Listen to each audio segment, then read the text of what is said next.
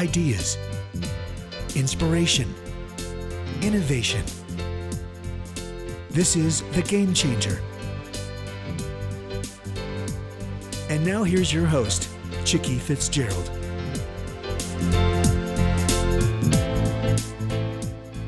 Good afternoon. This is Chicke Fitzgerald. It's Friday, September 23rd, and you have dialed into the Executive Girlfriends group. And our guest today is the author of a book called The Improvisational Edge: Secrets to Building Trust and Radical Collaboration at Work.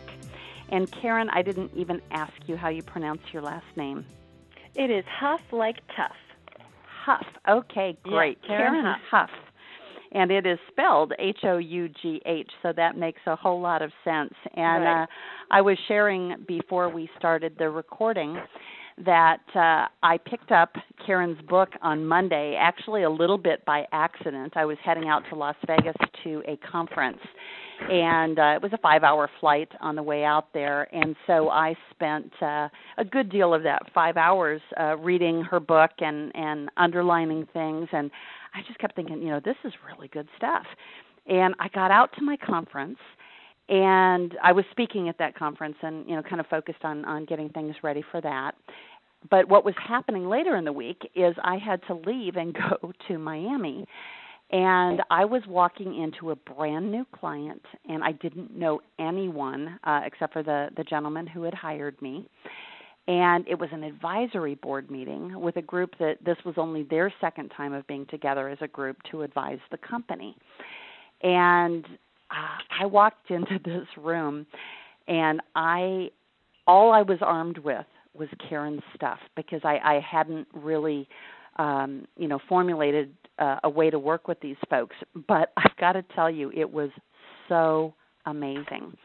And Karen, I'm going to let you give your background, and then as we're talking through these things, I'll kind of chime in on how this worked in real life. But then the really funny thing I was sharing with Karen is this morning, I thought, I better look and see who I'm interviewing today, and I saw it was her, and I was so excited that while it was still fresh that I would get the chance to share with her. So Karen, welcome to the Executive Chicke, we Girlfriends call it the Great Group. Circle of Improv, yes. Well, I'm now a part of that. And Karen, why don't you tell us a little bit about your background before we dive into the book?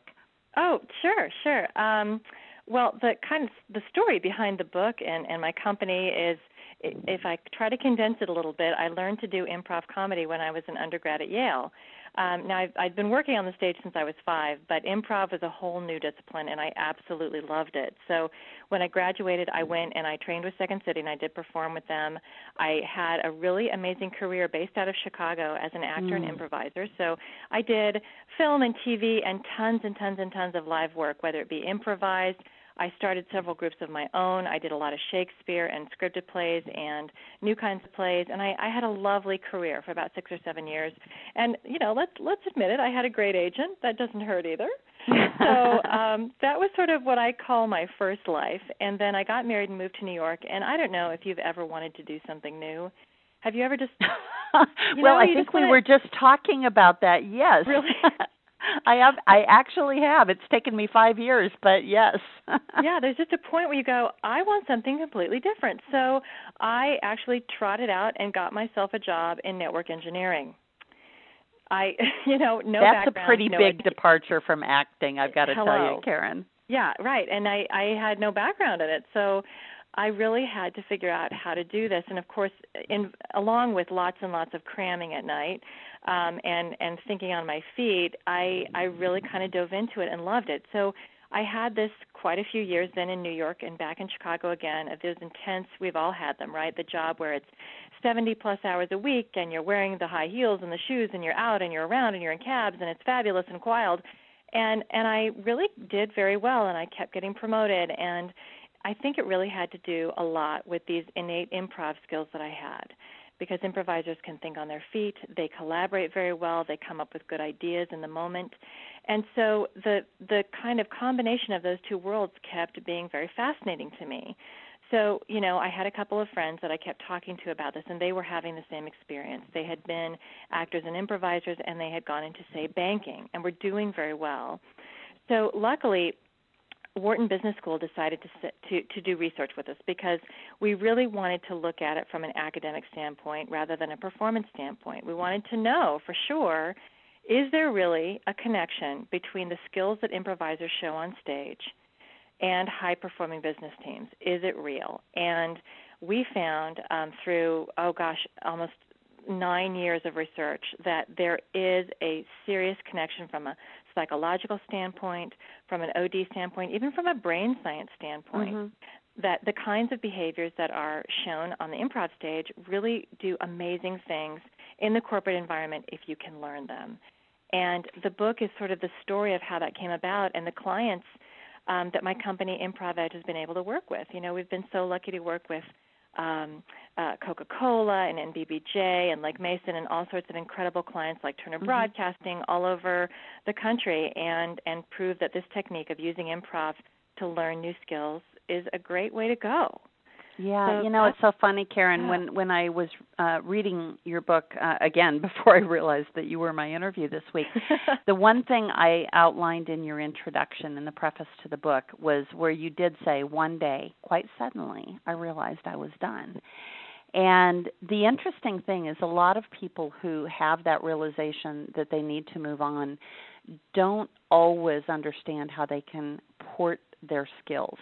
And this book is all about that, and you were sharing with me that even the book itself has surprised you, that it went to number 1 in its category and was at the top of the business books and went into a reprinting when you didn't even anticipate that, and that now you're hearing stories back from people about what it has meant to them. So what I'd like to do is kind of take folks through the concepts of these pieces that fit together, and then I would like to be able to interject my story of how it worked for me in this completely unfamiliar environment. But before I do that, I also want to share, it was funny in introducing a couple of the people who are on the call live.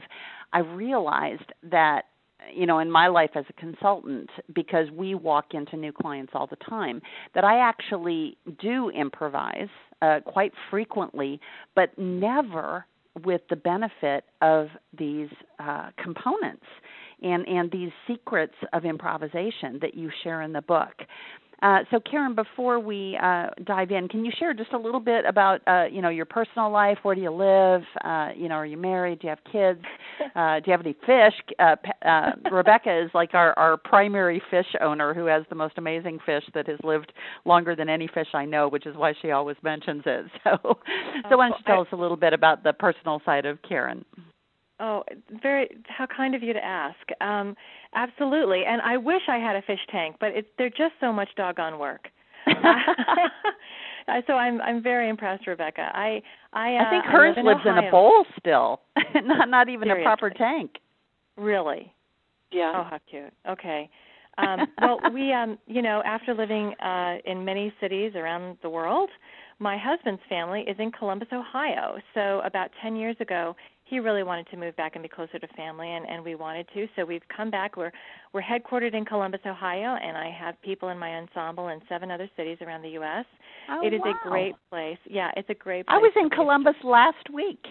Oh, shut up. I was for 3 days, and I'll probably be back because we're using a technology firm there to build the product for my new company. We have to get together. Absolutely. I am so excited now. Yes, perfect. Oh, good. So we're here, and I have 3 children, 13, my oldest son, 11 is my daughter, and 7 is my little boy. So 3 kids. They keep us incredibly busy. It's really, really fun. I've got some great friends around here.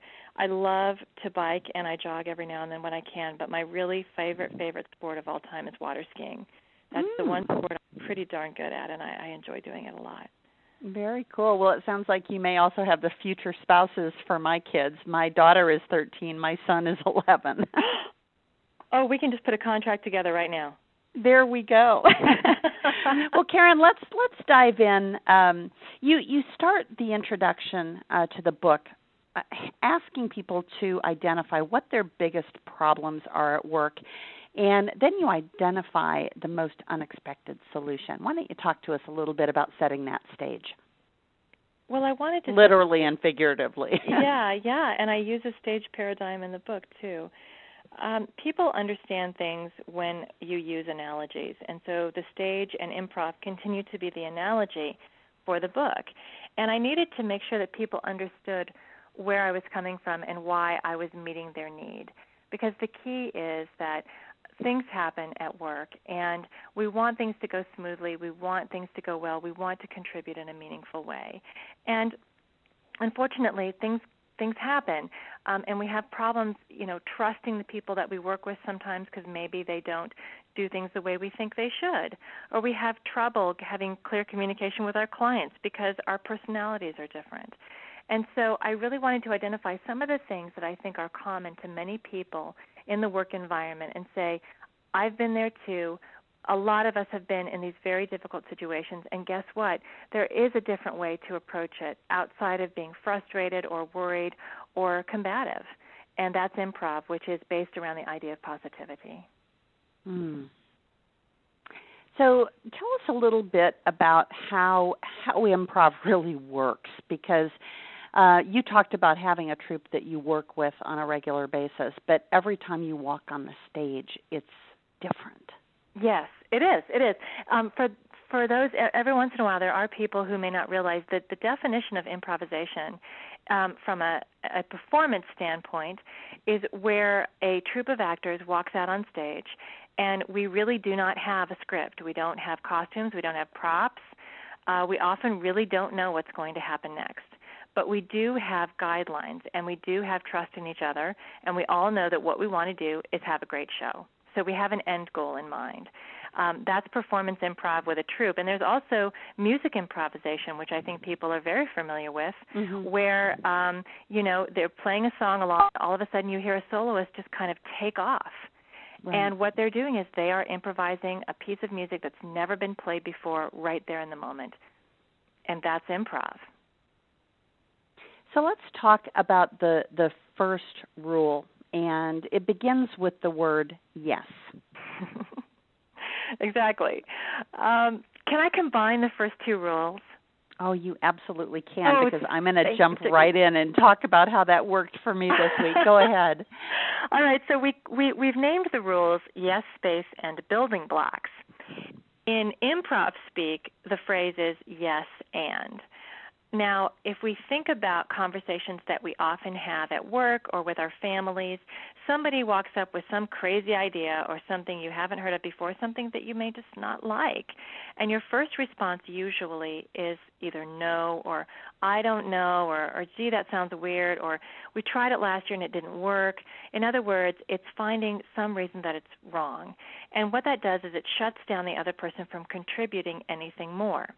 Now, in improv, you're not allowed to do that. You have to accept every single contribution. So the first word that you have to say every time is yes.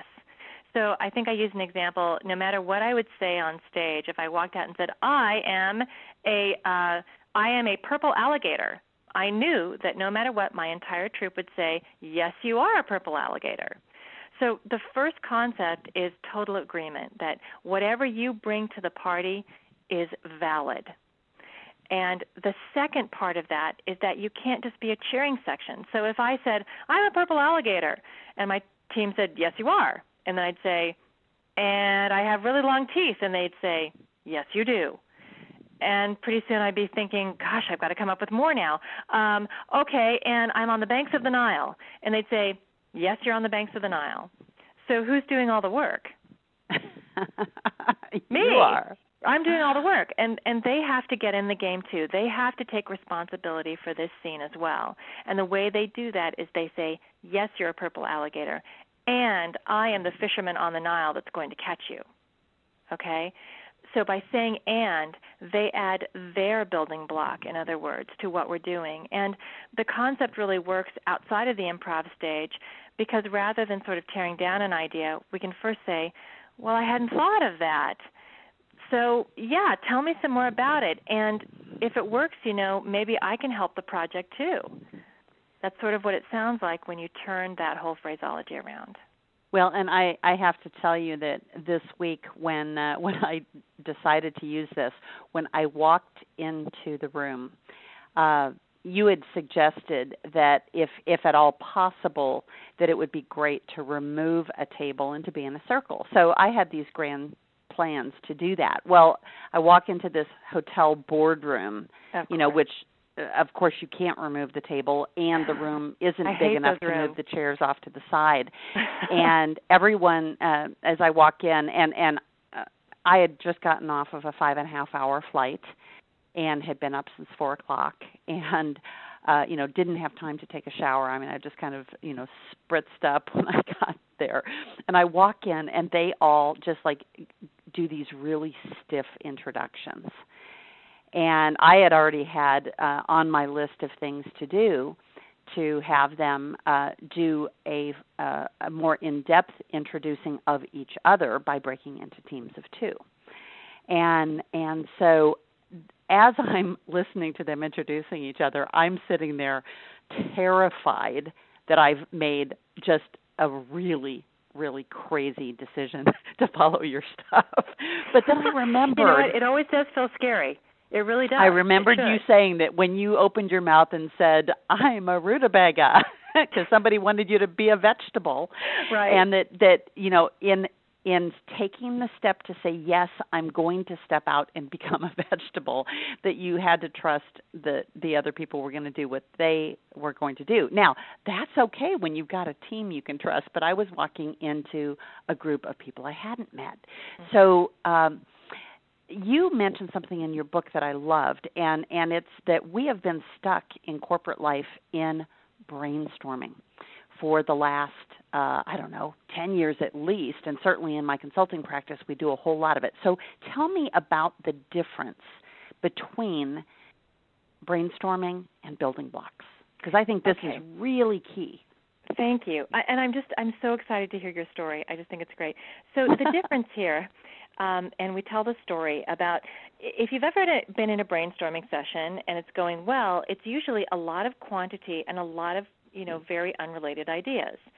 So if you think about every idea as if it were a brick, when a brainstorming session is over, you've got a great big field loaded, with bricks thrown all over the place. So in other words, people are just shouting out whatever comes to their mind. Sometimes it doesn't have to have anything to do with how the conversation began. And that's a brainstorming session. So that's correct. You're getting tons and tons of ideas out there. The issue, though, is that then suppose you come up with 100 ideas. You're probably only going to look deeply at maybe 3, and then all that extra creativity is really, in a sense, simply lost if no one ever goes back to it. Not to mention that, the 3 that you choose, all the people who weren't part of those 3 don't feel invested in it. Right. So a building blocks brainstorm is a chance for people to get involved in a single idea. So if our idea is around a certain project and we want to get some ideas, we say, okay, we're going to throw out ideas just about this project, and it's only going to be about how we can really make it grow. And be crazy, come up with crazy stuff, but it still has to be linked back to that project. So if every brick in this situation is an idea that still connects to the original idea, when you're done, you actually have a castle. And everybody feels like they had a piece of building it. You might not use all the pieces of the castle because some of them won't work. Right. But by pushing it and allowing this one idea to go further and further and further, you start to see these really unusual ideas unfold rather than just that thin top layer. Mm-hmm. Well, here's the interesting thing is I put a little bit of a twist on your concept. Cool. And as I said, I broke people into these teams of 2. And normally you would think that you would put like these advisory board members with the client company. But I had the advisory board sit with other advisory board members and the client company sit with other client company people. And I had them introduce themselves in such a way that, again, it wouldn't be just totally the business stuff. I actually had them, talk about their personal stats like I typically do on the Executive Girlfriends group. Where did they grow up, and the longest place they had ever lived?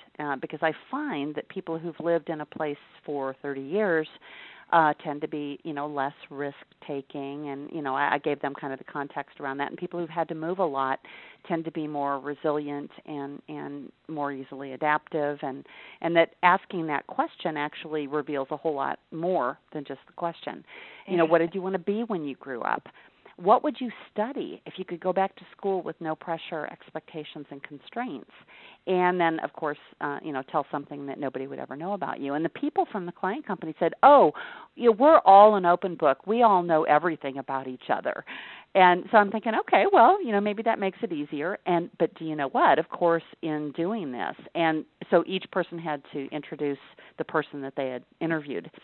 And so that broke the ice in a really, really wonderful way.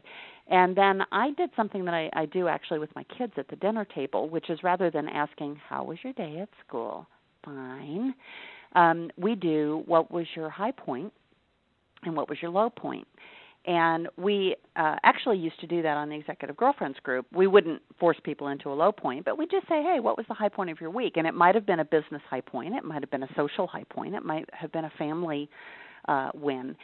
So I had them go and write those on a 3x5 card. So the high points in dealing with the client company and the client company's high points, within its own organization. And then I had them do the same thing for their low point in dealing with each other, because I knew that an advisory board's whole role isn't just to reinforce each other, but it's to expose pain points. And so they did that. And then I had them do storytelling. So we started, and again, this is a game we play at our dinner table of somebody starts the story and you go around the table and everybody adds to it. And because my husband and my son have very wry senses of humor, someone always dies in the story when they have a say in it. But we started going around the table once, starting with the high point. And so I began the storytelling by saying, it was a dark and stormy Sunday afternoon, and Mike had to go into the office. And this particular company is a travel agency, a very large travel management company. And I said, and the phone was ringing, and Mike picked up the phone, and there was a client, and they were stranded in London. And so then the next person had to continue to build on the story of all the things that had happened, in the course of their dealing with the company.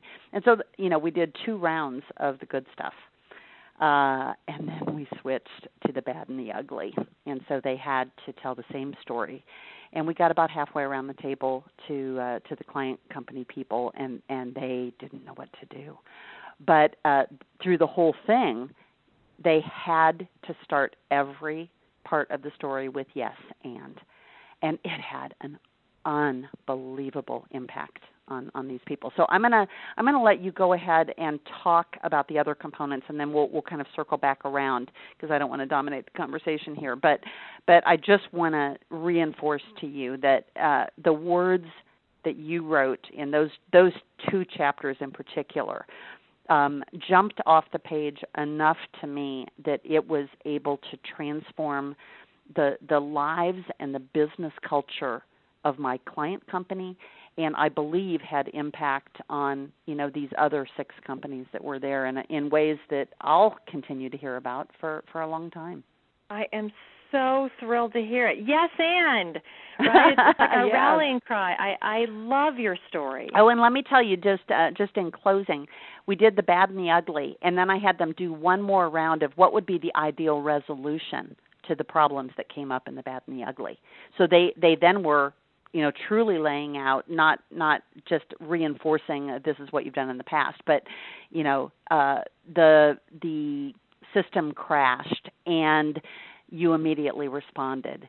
And, then they would just build on that with, and then you released a new mobile product that met all of my travelers' needs, and blah, blah, blah, blah, blah. And I mean, it was really wonderful. Oh, congratulations. I'm so glad to hear it.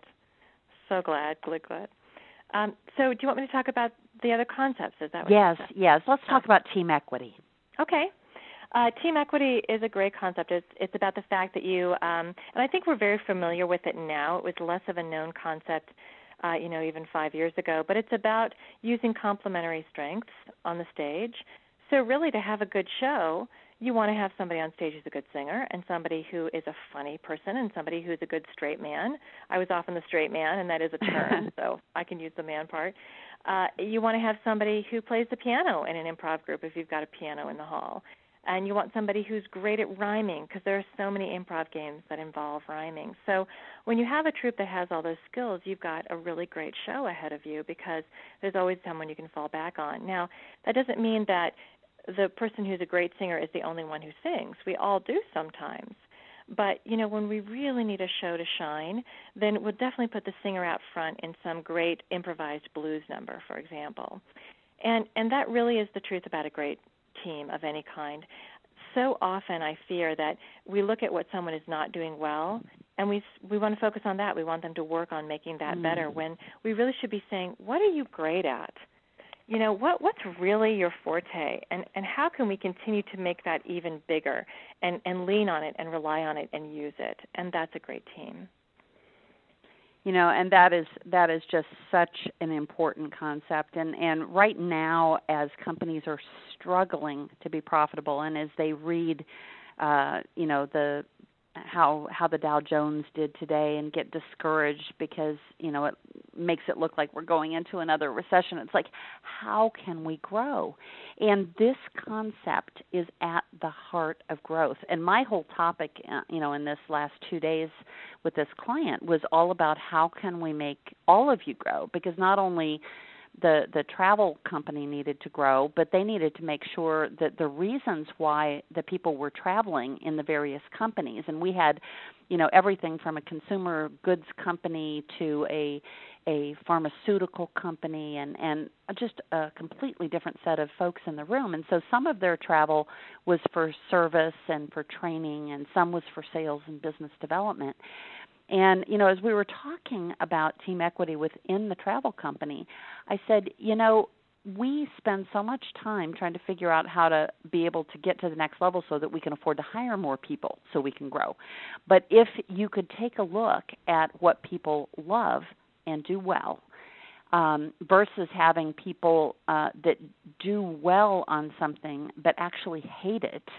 I've got a grid that I use in our exercises called Love, Hate, Do Well, Do Badly. And when people can go through that and figure out where they really belong, you can actually grow a company without having to add heads, which is really, really super important right now. So let's talk about the last one, because I think certainly I can picture this on the stage. It's called Oops to Eureka.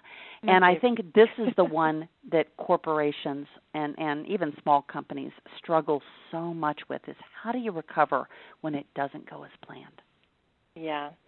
And oops is not only just mistakes or things that go wrong, but oops is also the unexpected. Because even the unexpected can be something great, like, a new contract coming through the door, or something great arriving on your doorstep in a personal sense. And sometimes we just don't know how to react to it or how to manage it because we didn't expect it. And that's when you're really improvising. Oops to Eureka is actually, I think, one of the best parts about being an improviser. Things change so constantly on the improv stage that we become absolutely adept at it. We expect it. It doesn't bug us. We know things are going to go wrong and goofy and crazy, and we just recover. And I think that muscle is so critical to our being able to handle the world today and all the things that happen. So really the key to Eureka is saying, what is the silver lining here? And of course, history has so many great stories about, Madame Curie was doing an experiment. She completely failed it. It was a mess.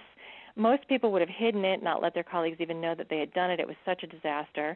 But she said, no, I'm going to show this to my colleagues. We're going to look at it really closely. We are going to really see what we can learn from this big mistake of mine. And they discovered radium, okay? She discovered radium that day because she cared to look at what she had done wrong and learn from it. And, that's kind of the story of my life. I think I've only learned hard lessons, where you do something really wrong and then, oh, boy, right. now I know what to do next. But sometimes Eureka comes out in ways you don't expect. Something great can come out of it. Well, it was funny because as I was sitting there in the first few minutes of this meeting on Wednesday, I'm thinking, maybe I should have spent more time on the Oops to Eureka chapter, because if this goes really wrong, I'm not exactly sure how I'm going to recover. But it's so interesting, and what I'd like for you to do is tell us a little bit of the story about what happens in improv when things go wrong, because the demonstration of being able to visualize that, I think, helps us figure out how we can do the same thing in business. Oh, sure. The key on stage is that so often I think in life or in business we can kind of hide things that go wrong or avoid them or ignore them. And the point is that when you're standing up in front of 200 people and something goes wrong, everybody knows it. Mm-hmm. The audience knows it, you know it, your troupe member know it, and everyone has to realize that you have to deal with it. And the first part of dealing with it is acknowledging it. Right. So when something is an oops or something is unexpected, the first thing you have to do is say, wow, this really unexpected thing happened. And I know that sounds simple, but how often have you been in a situation where nobody would admit that something was going on? Right. And it's this horrible underlying unspoken tension. So you first acknowledge what's going on. The next thing you do is you deal with it. Do you need more help? Do you bring in more people? Do you start over? What is it? Do you completely rethink it? Do you cry and then you laugh? What is it that you do? But you deal with the situation, okay, with everybody that's involved. And then the last part is you move on. After it's dealt with, you move to the next thing. And you don't live in the mistake. You don't live in, maybe the Eureka came right out of your dealing with it, but then right. You move on to the rest of the show. So tell us about the example with the woman and the sign language. Oh, sure. In the book, I just came up with an example for Oops to Eureka where there's a very funny scene going on stage, and one of the actors decides to pretend like they're doing sign language. Well, it happens to offend someone in the audience, and there have been moments where audience members, certainly in improv, I think they feel really loose, will start to interact with the actors in ways that we don't expect. Well, in my example, the woman gets up and says, I'm offended. That's not real sign language. I'm leaving. Well, she says it so loudly that literally the whole audience can hear her. She's struggling to get out of her row and out of the theater, and it's kind of frozen everyone on stage, and everyone's feeling really uncomfortable because now there's this woman who has said something, and the audience doesn't know whether to laugh or what to do, and it kind of can stop a show when things like that happen. Well, the Eureka here is that one of the troupe members decided to say, okay, I'm going to acknowledge it, and he stops the woman and says, please don't leave. The problem is that we're a badly translated movie. We didn't mean to use the wrong sign language. Do you know sign language? And the woman said, well, yes, I do. And he says, well, won't you please come up on stage and help us do this right? We never meant to do it wrong. And he brings her up on stage, and they finish out the scene with her doing perfect American Sign Language, or ASL. And, of course, it becomes this incredible moment for the audience and for the people on stage, and there's glorious applause. They close out the show, and that's it. So it's actually something very akin to something that's happened on stage to me before, and it's really kind of amazing when all the pieces and parts come together. Well, I love that story because, again, often you just have to hear about how other people have dealt with things like that so that you can picture how you would handle that in your next meeting or whatever situation that came out. So you end the book by talking about practicing and practicing these 4 secrets of improvisation: yes, space, building blocks, team equity, Oops to Eureka, and then you talk about celebrating. Let's talk about that a minute. Sure. Practice is something that, again, I think is ingrained in performers, and what people don't know is that improvisers practice more than any other performance group. We practice twice as much as I did any Shakespeare play that I worked on, and people don't realize that. They think that we just sort of show up and do great things. Well, the reason we can be great is because we've really been preparing. And so, yes, we're going to step out. We don't know what happens next, but we feel very prepared. And they always say that luck is really when opportunity meets preparation. Well, that's improv. So practicing the behavior, if you want to be more positive, you need to practice conversations where you say yes more than no, or listen more than criticize, for example. And that's the practicing part I talk about. The celebration piece, sometimes I think for perfectionists it's tough. I have a little bit of that bred into me, unfortunately. And I forget to celebrate those wonderful moments, whether they're small or large. Mm-hmm. And my ensemble has been great about reminding me and changing my behaviors around, when you do something really well, for heaven's sake, stop and say, this was great, or we did a great job together, and let's just celebrate this time. And life is too short not to take the chance to just say, wow, what a great thing has happened. No matter what it is, it can be tiny. I got dinner on the table, yes, whatever it might be, or we brought this huge project in after 6 months of work and there were 50 people involved. Let's all get together and celebrate together. Right. Well, and again, I have to tell you our celebration stories of my Miami advisory board meeting. On Wednesday afternoon, one of the individuals on the client side, when we did the round that was negative of doing the storytelling, again with yes and, prefacing every single thing, even though it might have been acknowledging something that wasn't so good. She, of course, was in a role that was responsible for the provision of service. So she wasn't having a lot of fun. She played the game, but wasn't having a lot of fun with it. And at the end of the day, it, just made a comment that she didn't want to do another round. But when we got to dinner that night, she was the one ordering the wine. And, she kind of shared with everyone, that she had ordered Gurgage Hills Cabernet Sauvignon, which is a wonderful cab. And she said, yes, and I also ordered cake bread Chardonnay. And everybody clapped, and whether they were clapping for the cake bread Chardonnay, but it was really the use of yes and, because it acknowledged her willingness to play the game, even though the outcome, wasn't exactly what she wanted. And then last night, again at dinner, which was my last encounter with them. They were meeting today, but all throughout dinner, people were saying yes and with great flourish. So the celebration was in the learning to incorporate that into their dialogue. And so now I get to go back and share your book with them.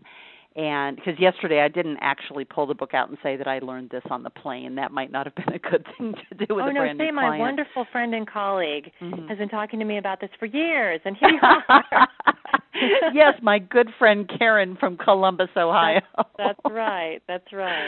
Well, Karen, it has absolutely been delightful, and for so many reasons, on so many levels this week. And I am excited that I will be going back to Columbus and can meet you. So for those who are listening, we have been interviewing Karen Hough, spelled Hough.